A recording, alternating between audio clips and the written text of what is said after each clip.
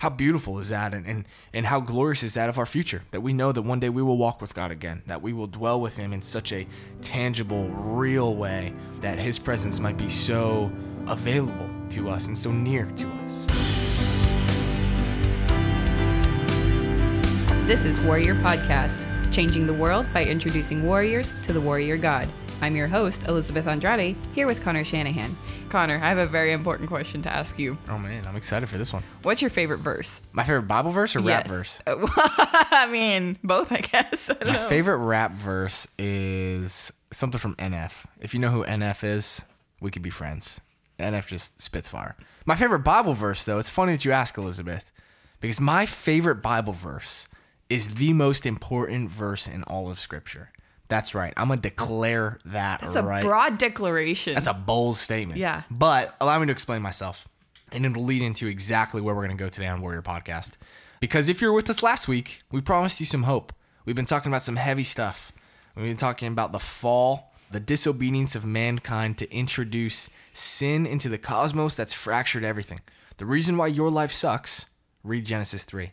And yet, there's hope in the midst of Genesis 3. So let me read verse 15, which is going to sound like no big deal, but hopefully once we break it down, this will transform your understanding of our God and the Scriptures. Here we go. Genesis 3:15. This is the Lord speaking as he curses the serpent, which is Satan, which we know from Revelation chapter 20. Yes, Genesis 3:15. This is, again, the Lord cursing the serpent, which is Satan, saying to the serpent, the words of God. Here we go. I will put hostility between you, the serpent, which is the Satan, and the woman, which is Eve. Between your offspring, that's the devil and his offspring, and her offspring, that's mankind. This offspring from the woman, will strike your head, Satan. The offspring from the woman will strike your head, and you will strike his heel. So what a beautiful verse. What a beautiful verse. What does this mean? Yeah, sometimes. Why is this your favorite verse? Sometimes I'll say this to people and they're like, one more time? What are we talking about? Are we talking about some offspring? Are we talking about some generation type? Like, is this why there's so many genealogies? What are we doing here? So allow me to try to break this down a bit. So what we see here is the gospel. I have a $5 word for you, Connor. Yes, ma'am. Evangelion. Proto-evangelion. Proto-evangelion. Sorry. That is the first gospel proclamation. Okay, so the first gospel proclamation is right here in Genesis 3:15, where God promises one day that an offspring from the woman, an offspring from Eve, one of her descendants, one of her children, will crush the head of Satan. That's big foreshadowing. What does it mean if your head is crushed? Not smacked, mind you. Absolutely crushed. What does that mean? Game over. Game over. Death. It is finished. So the promise of God is that one day a descendant will come from Eve that will destroy Satan and evil forever. That's the gospel. That's the gospel. So what we see in this chapter, so let's zoom out a little bit. Where we are right now in Warrior Podcast is going through this series called...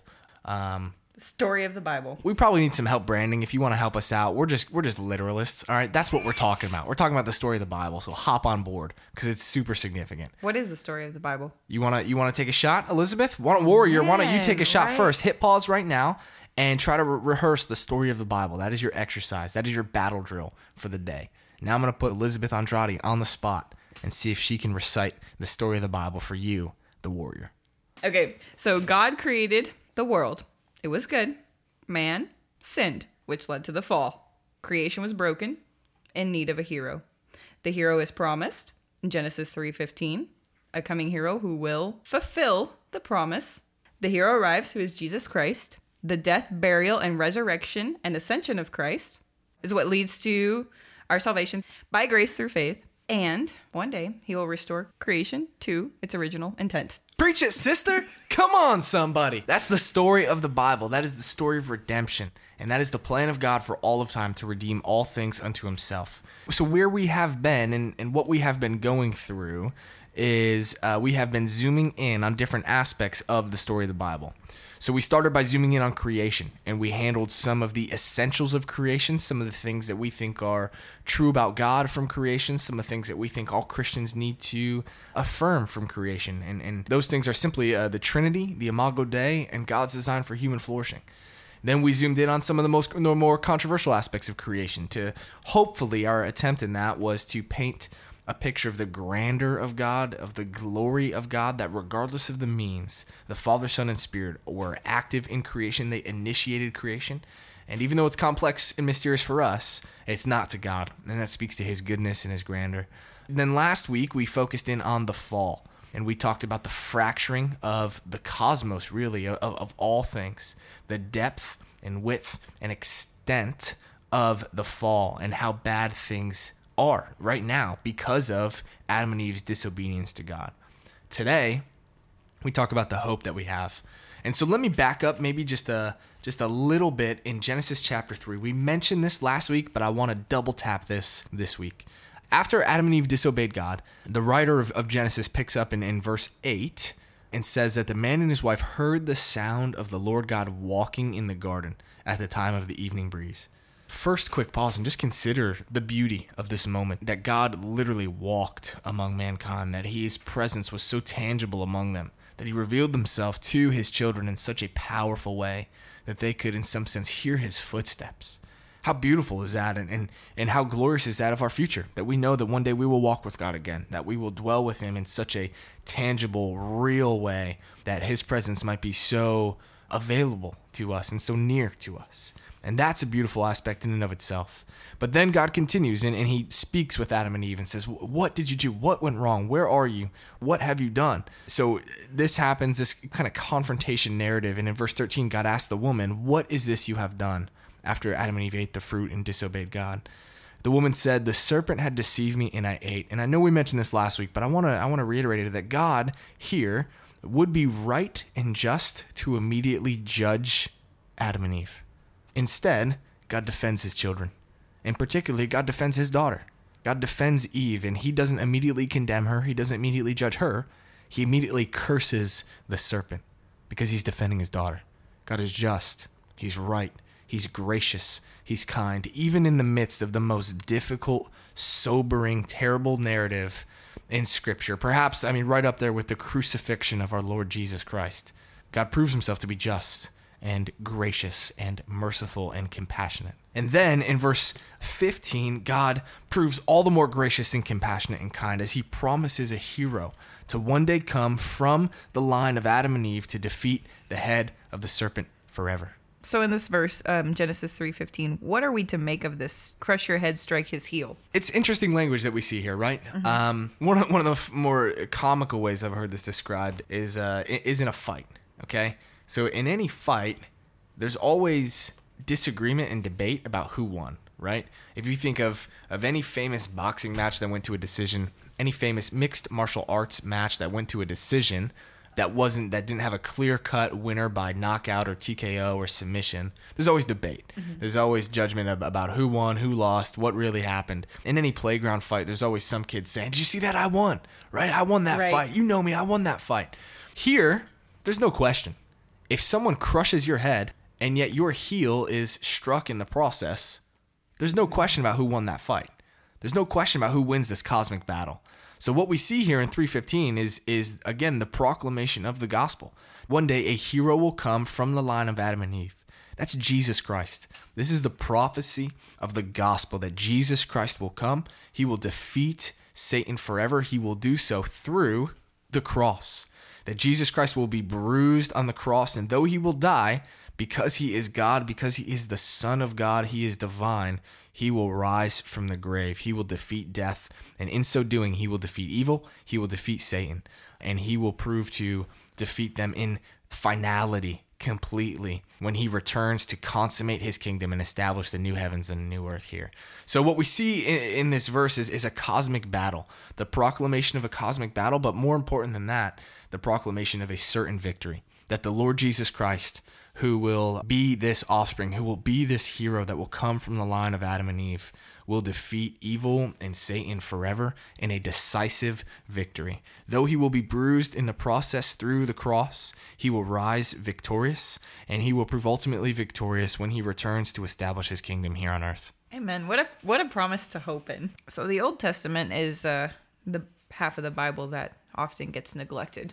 because it's kind of hard to understand. But when we apply Genesis 3:15 to the Old Testament, it really changes how we can know God better through the Old Testament. Yes, and we tried to make this point earlier in this series that so often when we hear the word gospel, when we hear the good news of Jesus Christ, we only think New Testament, right? We only think death, burial, and resurrection of Jesus Christ. And yet we looked at Matthew chapter 4 where Jesus himself is preaching the good news of the kingdom. He's preaching the gospel. And what he's saying is, hey, remember that promise in Genesis 3:15? Here I am, gentlemen. Yeah. The hero has arrived. The Messiah has arrived. And so you see that this verse is crucial for understanding the entire Old Testament.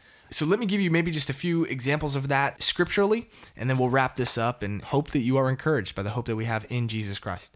So in Jesus' ministry, he gives us a framework for understanding Scripture. So in Luke chapter 24, the Lord Jesus himself gives us a framework for understanding Scripture. So let me paint the context quickly here and hopefully try to quickly make this point. This is probably my second favorite passage. If Genesis 3:15 is my favorite, this is my second favorite. So I'm going to try to be brief here.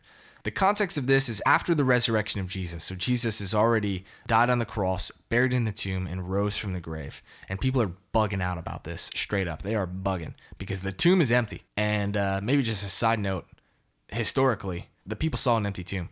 You got to do something with that. The disciples, one of the prevailing secular views trying to wrestle with this reality, this objective reality that the grave was empty, is that the disciples hid Jesus's body, or they took it from the grave and they hid it somewhere else. The only problem with that view is that the disciples all suffered terrible deaths on account of the Lord Jesus Christ. So if the disciples hid the Lord's body and created this ruse, hey, he really did rise from the grave just like he said he was going to do. If you're about to be beheaded, if you're about to be thrown into a pot of boiling water, as the Apostle John was, if you're about to be crucified upside down, as the Apostle Peter was, I think at that point I'd say, it's just a prank. It's just a prank. Like, leave me. I'm cool. I don't have to die. We're cool here. Yet every single one of the disciples died terribly as martyrs. That adds validity to... That has some serious credibility. So you got to do something with the empty grave. Side note, rant over. Everyone's bugging out about this empty grave, and Jesus appears to these two men who are walking on this road to a village called Emmaus. And so these two guys are talking, and they're talking about the things that are going on. Hey, did you hear about this empty grave? Did you hear about this dude Jesus? Apparently he died, and he said he was the Son of God, and now the grave's empty. What do we do? And Jesus appears to them, and he sees that they're arguing, and he says, what is this dispute that you're having with each other? In Luke 24, verse 17. So they stopped walking and looked discouraged, and this is so funny to me. One of them says to Jesus, are you the only visitor in Jerusalem who doesn't know the things that have happened in these days? This guy who's walking on the road says to Jesus, because he clearly doesn't know that he's talking to Jesus, bro, where have you been? Have you been living under a rock? Are you the only dude that hasn't been scrolling Instagram, that hasn't been looking on your Twitter feed and know that like something massive has happened here? And Jesus baits him in verse 19 and says, what things? What has happened? And the man responds, the things concerning Jesus of Nazareth, who was a prophet, powerful in action and speech before God and all people, and how our chief priests and leaders handed him over to be sentenced to death, and they crucified him. So they tell the story of what happened. But we were hoping that he was the one that was about to redeem Israel. Besides all this, it's the third day since these things happened. Moreover, some women from our group astounded us. They arrived early at his tomb, and when they didn't find his body, they came and reported that they had seen a vision of angels who said he was alive. Some of those who were with us went to the tomb and found it just as they said, and they did not see him. And at this point, Jesus gives the best Bible reading lesson ever. So stay with me here. Jesus says, he kind of snaps at them a little bit and says, how foolish are you and how slow to believe all that the prophets have spoken? Wasn't it necessary for the Messiah to suffer these things and enter into his glory? Now here's the key verse, verse 27, that we're going to come back to. Then, beginning with Moses and all the prophets, he interpreted for them the things concerning himself in all the scriptures. The Old Testament. Exactly. And let me give you just one more verse of proof. We look down at verse 44 of the same chapter, Luke 24, verse 44. Jesus then appears to his disciples and says this to them, these are my words that I spoke to you while I was still with you, that everything written about me in the law of Moses, the prophets, and the Psalms must be fulfilled. Verse 45, then he opened their minds to understand the scriptures. So here's what you need to understand, is that the Old Testament in Hebrew, the same Old Testament that we use today, and the Old Testament that Jewish people still read today. The Jewish Old Testament is the same content as ours, but it's arranged differently. It's arranged in 3 sections: the law, the prophets, and the writings. So what Jesus says here in Luke 24:44, that everything written about me in the law, the prophets, and the writings, the Psalms are synonymous with the writings. So Jesus says that the entire Old Testament, the law, the prophets, the Psalms, the writings, must be fulfilled because it's written about me. So Jesus says that all of Scripture, all of the Old Testament is about him.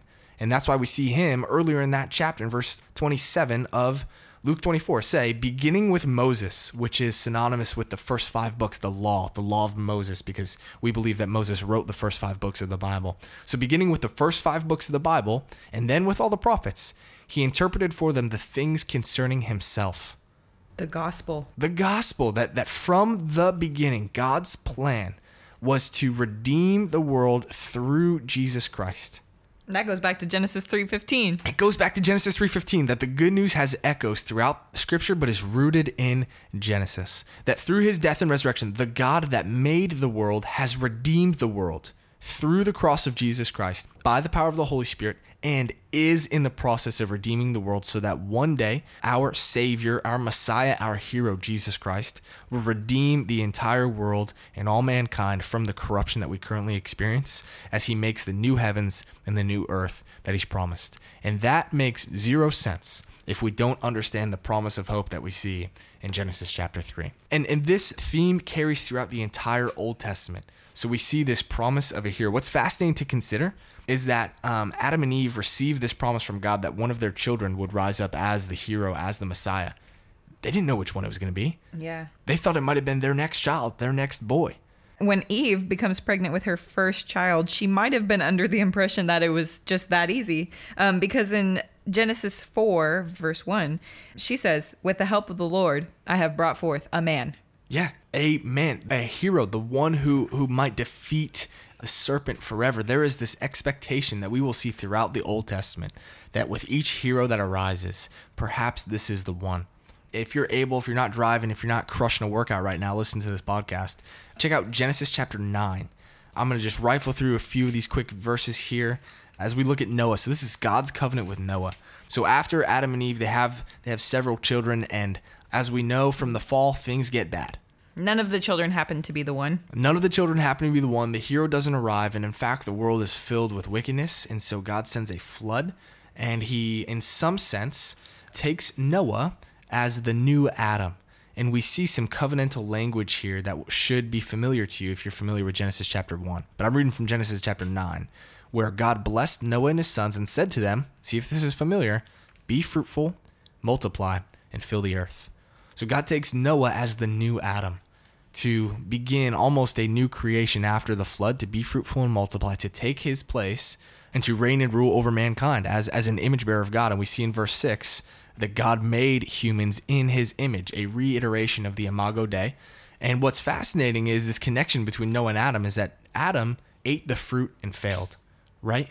Adam was the image bearer of God. He was given charge to watch over the garden, to care for it, seen as almost a hero in God's story, as the first man created, and yet he fails. And even in that failure, we see this longing for a true hero, longing for a better hero because Adam failed. So then we see in Noah arrives. Exactly. We see in Genesis 9, Noah arrives. It's this similar language, be fruitful and multiply. You are now the image bearer because humans are made in God's image. You are to rule and reign over a difficult creation now because of the fall. And just as Adam ate the fruit and failed, Noah, in verse 20, as a man of the soil, began by planting a vineyard. He drank some of the wine, became drunk, and uncovered himself inside his tent. Noah, like Adam, takes fruit and fails, disobeys God. And so there's this picture of God entrusting mankind to be his image bearers to creation, to reign and rule over creation as he reigns and rules over the cosmos. And yet, human beings constantly fail. And so here we see this pattern emerging in the first couple chapters of Genesis of this broken anticipation that if only a hero could come on our behalf, if only a hero could come and fulfill the promises of God, fulfill the covenant of God to defeat Satan and evil forever. And we'll see this play out throughout the Old Testament. We'll see every time a hero rises up, the people have this Genesis 3:15 promise in the back of their minds. They think maybe this is the one. Maybe this is the hero. With Abraham, with Moses, with David, we see with Solomon, we see this anticipation play up as if the promises and covenant of God might be fulfilled. and yet each one of those heroes fails. They fail miserably. They fail miserably because all human beings will fail. Human beings have a terribly difficult time fulfilling the promises of God. And the Old Testament closes with this broken anticipation, longing for a hero, longing for one to come who will make all things right. But none of that makes sense if we miss the truth and the promise that we see proclaimed and prophesied in Genesis chapter 3, that even in the midst of tribulation, even in the midst of a brutal failure, the fall of mankind, the introduction of sin into the cosmos, which fractures everything, even here, we see the grace and the goodness of God to promise a hero who will one day make all things right. Thank you for listening to us.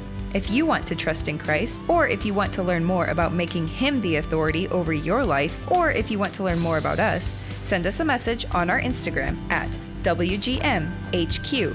That's WGMHQ. We will make sure that someone gets in touch with you. This has been Warrior Podcast with Connor Shanahan. Warrior God Ministries' mission is to change the world by making disciples among military members and first responders and equipping them to be disciple makers and missionaries in their respective communities for the glory of Jesus Christ.